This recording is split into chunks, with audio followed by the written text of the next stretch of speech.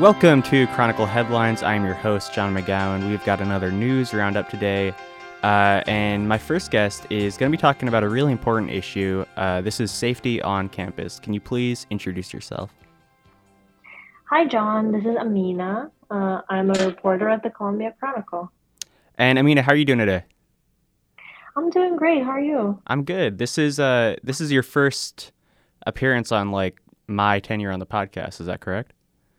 Yeah, I've been here before, but since you started, no, this is my first time. Awesome. That's very exciting. I want to start with this story. This story within the story. You have this little anecdote at the beginning about this girl who, I believe she was waiting for a train, and this guy came and sat down next to her, and obviously he's a creep, and she has to run and find a classmate of hers to stand by just to not not be alone with this guy.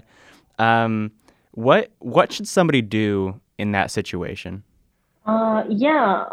The story that the article starts with is Ariana Turner. She's a sophomore photography major here at Columbia, and at the station, a middle-aged guy approached her and made her really uncomfortable, started talking about marrying her, and she had to lie about her age of being 16. At the time, she was 19. And the guy proceeded to say that it was no issue, and implied that he did have relationships with minors. Right. And then proceeded to touch her.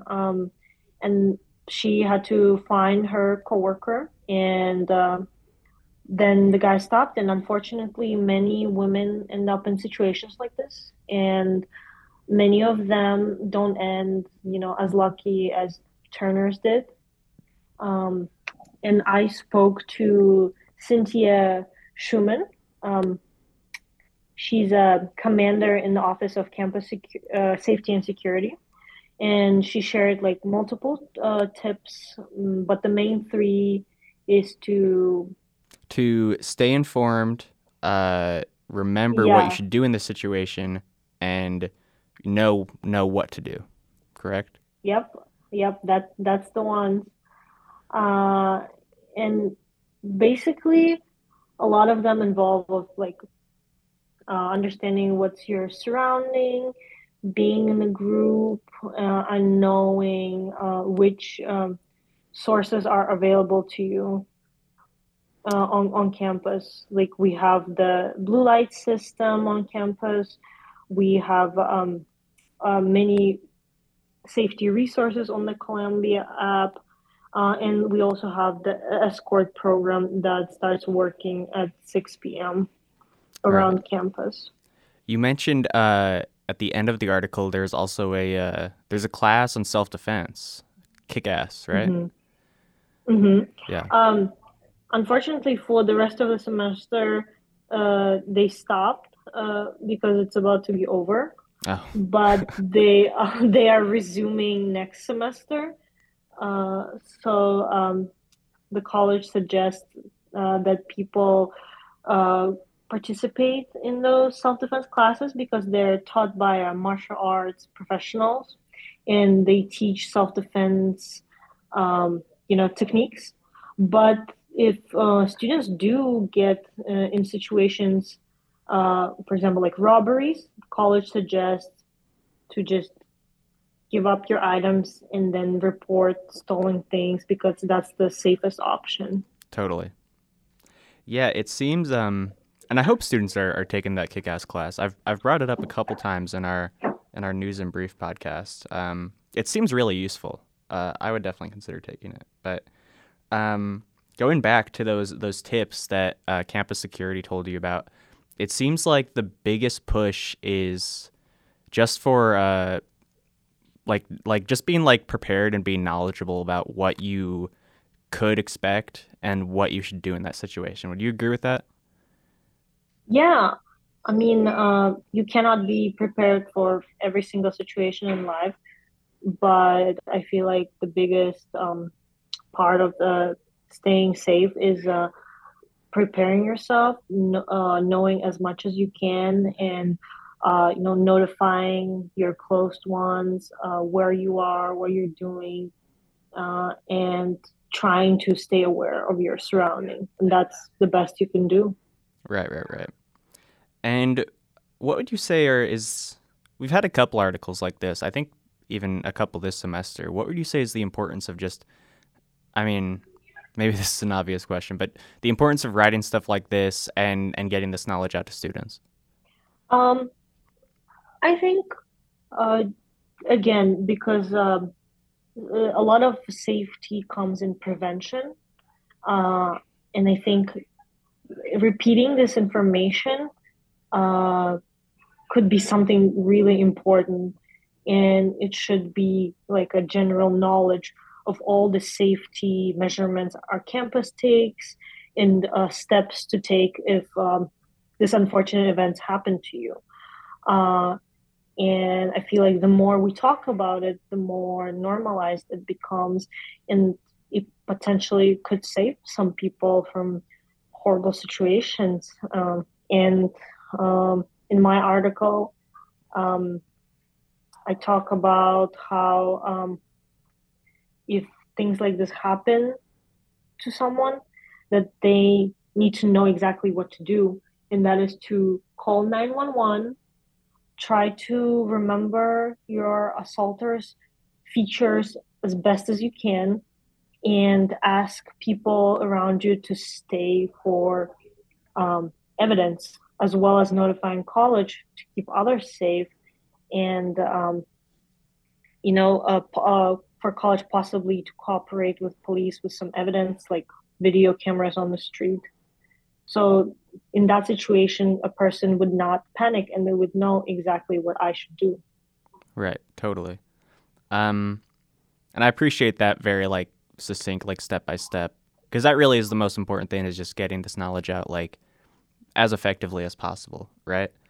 Yeah. Um, I guess one last thing I want to bring up is this is maybe my own like personal PSA, but obviously Chicago, the city, can be a very dangerous place. But you mentioned a statistic in the article, and it's like horrifying. It's an average of I think 26% of women on college campuses are sexually assaulted in some way, and I guess I just want to make clear, and maybe you can help me that.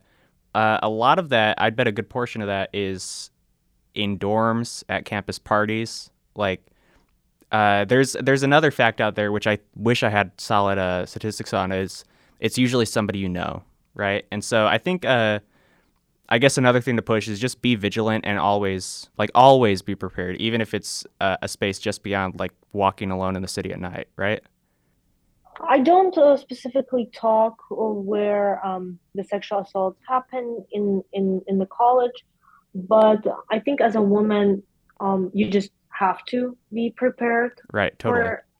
for things to happen all the time. And I'm a woman myself, and sometimes it's there's no time you can relax, to be honest, even when you are um, at a friendly event, covering your drink, having a nail polish that tests drugs. Those are all things you have to be aware of constantly. And my article is first and foremost, is targeted for women because we do experience this a lot more frequently. Yeah. No, I mean, it's pretty bad. And I appreciate you coming on and talking about it because I think I mean, like we've said before, it's something that everybody just needs to be aware of. Um, I think that's about it. Is there anything else about this story or just about the topic in general that you feel is important to add? Um, I just wish we didn't have to talk about this. I wish we lived in a world where um, women could safely, or anyone, walk at night, safely drink at parties, safely talk to strangers, but we don't. And this is why it's important to talk about this. And these tips might save someone. And I really hope people stay aware of their surroundings. And, um, if we can keep horrible people away from us, at least we can try to save ourselves. And if you do end up in this situation, please don't stay quiet. Find it in yourself to share and, call for justice. I agree completely. Man, I wish we could have ended on a more like positive topic, but I guess there really isn't a way to do that on this segment. But Unfortunately. yeah, well, listen, Amina, thank you so much for coming on and talking about this, and I guess we'll head right into the next segment. Thank you so much for having me. Bye. And we are back. We got our next segment. This is a pretty interesting story. Another cool exhibition that I just wanted to show off. We got a guest in the studio with us today. Can you please tell us a little bit about this story?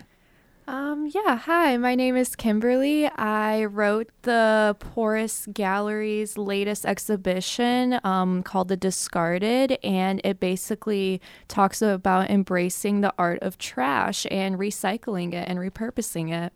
And Kimberly, how are you today? I'm doing so good today. How about yourself? Doing great. And yeah, I found this story really interesting. I guess first off, you said it's about turning trash into art, right? Basically, so when you first walk into the gallery, you're just greeted by like abandoned shopping carts, trash bins, old stuffed animals, whatever you would normally recycle, and it's just like embraced as a new art form, which is so cool. Yeah, I thought it was really interesting. What inspired you to write about this? So my post-punk art history professor actually was giving us a lesson about how we can basically upcycle discarded items, and it basically kind of feeds into the meaning of punk by repurposing materials you already have and the aspect of do-it-yourself and just creating art on your own terms, no matter the price range, no matter the cost of materials. And she mentioned the Porous exhibit is having the Discarded gallery, and I was able to talk to two of the curators, which was really, really insightful. And what was their reasoning? I know you mentioned creating art on your own terms, all that stuff. What reason did they provide? Why are they, I guess why trash? Yeah, so they basically wanted the exhibit to highlight like abandoned materials found on the street in hopes of serving a new purpose for creators. It definitely has a sustainable aspect to it, but they really want to invite their visitors to think conceptually about trash in hopes of shedding light on just materials and everyday items that no longer serve the general public, but can be much use to artists in general. Yeah, I think I really resonated with like a lot of the quotes that they had in this article. I think they kind of list like multiple reasons why they use trash, but they all seemed very interesting, like the whole idea of just looking at it in a different way, looking at it in a new light, looking at it as art, as a way of like giving it more meaning than something that you would just leave on the ground, if that makes sense. Like if you look at this trash is art, then maybe we shouldn't just be like leaving it everywhere, Definitely. I also think you can really repurpose anything into art and serve like a greater purpose to it. I know when I first walked into the gallery, my first impression was like very surprised that I found abandoned like shopping carts and traffic cones and rulers just displayed on the walls, and it was really surprising how they just made the objects not have like frames or be on a pedestal, so they can really seem like everyday objects, but they serve like a higher purpose to the curators. Totally. And another thing they mentioned was kind of bringing the artist's like responsibility into it as well. Like they mentioned like what happens with your art and what happens with your materials and all that when you're done with it. And I think that's a really cool way of looking at it, because anybody can make art about sustainability, about the climate, but they kind of put the byproduct of that like forefront, first and foremost, right? Definitely. One of my biggest insights from the article was just like how it can be used as an exploration into ingenuity, and just how using the environment around you without buying something new truly resonates with like your own artistic expression and the sustainable aspect. So it can definitely invite visitors to reevaluate their relationship with used materials and everyday items. Right, totally. And I guess you said you mentioned why you started writing it, but I guess what is, if you could say in like a blanket statement, what is so important about this exhibit, about the concept itself, that we cover it?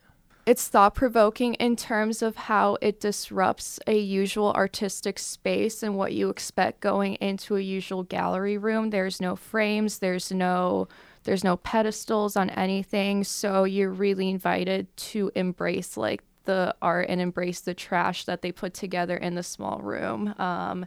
I think that it incorporates really important like environmental upcycling aspects that all artists should really convey and deconstruct on their own terms. Yeah, I agree completely. I think it's really successful as art and as a statement, you know? Definitely. Which I guess you could say is the same thing. But that's about all I had. Is there anything else that you feel is important to add for this story or this topic? I do not. All right, cool. Kimberly, thanks so much for coming on. Thank you so much for having me. And we are back, kind of building off Kimberly's story about turning trash into art. We're going to tackle the sort of bigger picture issue of, environmental destruction as a whole. And I've got the author of this opinion piece on Zoom today. Can you please introduce yourself? Yeah, hey John, thanks for having me. My name is Elizabeth Rymut, and I'm a staff reporter. And Elizabeth, how are you doing today? I'm doing all right. I'm just trying to deal with this weather, and the times change still a little bit. It's making me tired, definitely. Yeah. I'll let the listeners know Elizabeth has a cat on her shoulder right now, and it's gone. Yes. But I'm so sorry. It's okay. Yeah, no, the weather is only getting worse, and I hate it. But well, tell me about this opinion piece. I don't think this is I think this might be the first opinion piece I've had on this show. So okay. I guess just tell me your opinion. Please expand. Well, I'm honored. Thank you. Well, this opinion piece is about COP27, or Conference of the Parties. It's also called the United Nations Climate Conference. And this happened, I think, a week before Thanksgiving break. It was like November 6th through the 16th or something like that. So it was about a week and a half. And so our world leaders met in Egypt this year to discuss basically climate change and what they can do to address it. And so my opinion is that really this conference is just a big show. And I don't really think much was accomplished from this meeting or this conference. And so I just wanted to bring attention to that. Yeah, well, I'm going to have to say I agree. I don't think anything's being done. And I agree that like a very good portion of any summit is pretty useless. Cat's back. Yes. Sorry. Well, I guess I wanted to ask, what inspired you to write this? Well, like some of my other pieces that I've written, I am really passionate about bringing attention to climate change. And I know that it's getting more coverage now than it has been probably ever before, especially in the media. But I think it needs to be talked about. I still think it needs to be talked about more. And I think that we're not talking about the right things necessarily. And so this opinion piece, I wanted to really bring attention to how the fossil fuel industry is really the main, one of the main causers, I guess, of climate change. And I think it's not talked about because they're so integrated in our economy and even in our corporations, unfortunately. And so I think that's why, they're not really, no one is really trying to hold them accountable. And it's really frustrating. Totally. Yeah. I mean, I think when your view of like a healthy economy is just continuous growth, any disruption like getting rid of the fossil fuel industry is seen as terrible, and I don't know. I think a lot of these world leaders are really just stuck in their ways. And there's that whole argument of they're not going to live to see, they're all old, they're not going to live to see this Mad Max future that's certainly coming. But I think a lot of it is just it's scary for them to make any actual change, because everybody has to agree on it at once, right? Not to make their case for them, but you know what I mean. Yeah, I don't know if they're scared, but I think they're definitely greedy. Totally. And I think a lot of them have become apathetic because, like you said, a lot of them are just going to die and they don't have to deal with this problem. And so I don't know. I think a lot of them are just blinded by their own needs and, wanting more money. Right. You mentioned the other stories you did this semester. Can you please recap us on that a little bit? I know there was, which ones did you do? As in climate change stories.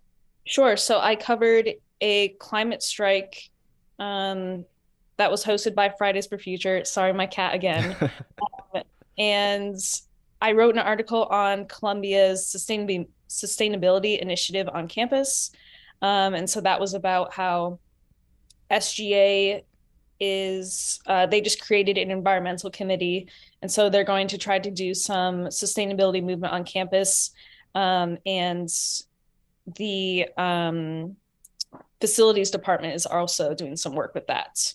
So those two for sure. And then I talked about it a little bit when I interviewed Senator Darren Bailey when he was running for governor. I asked him if he was doing things to address climate change, because I know many Republicans, unfortunately, don't acknowledge that it's a problem. And he actually acknowledged it, which was refreshing. He did acknowledge it, you said? Yeah. And he talked about how he's adopted some of his like farming techniques to the issue. And I thought it was really interesting. That's good to hear. Yeah, I think we covered just about all of those on the podcast. This is kind of like capping off the Elizabeth climate change saga a little bit. Yeah. Let's see. Well, I guess building off of that little Darren Bailey anecdote, what can we do? What should we do as just normal people to try and stop this in some way? I think the biggest thing is just to stay well informed, like with most things, and to use your voice and hold people accountable. And I guess just be aware of, I would say even Democrats are guilty of being blinded by greed or can be involved with fossil fuels, for example. So I would just say, don't be blinded by your own party and just to be well informed in general. Yeah, I'll echo that 100%. When the issues are as big as this, I think party doesn't come into account at all. I think a lot of people on both sides are totally happy just seeing fossil fuels continue for as long as they're alive. Right. And I think that's all I had. Is there anything else that you feel is important to add for this story or this topic as a whole? I don't think so. I guess if you haven't read my article, I would appreciate people checking it out, of course, and then any feedback they may have. Please check out Elizabeth's opinion on the opinion section on ColumbiaChronicle.com. And thank you so much for coming on. Yeah, thanks for having me. Wait, before you leave, what's your cat's name? Clementine. Thank you, Elizabeth and Clementine, for coming on the Chronicle Headlines podcast. Please listen to our News and Brief show. Comes out same day as this one does. Listen to our full radio show on WCRX. And like I said, read the full articles on ColumbiaChronicle.com. Thank you so much for listening.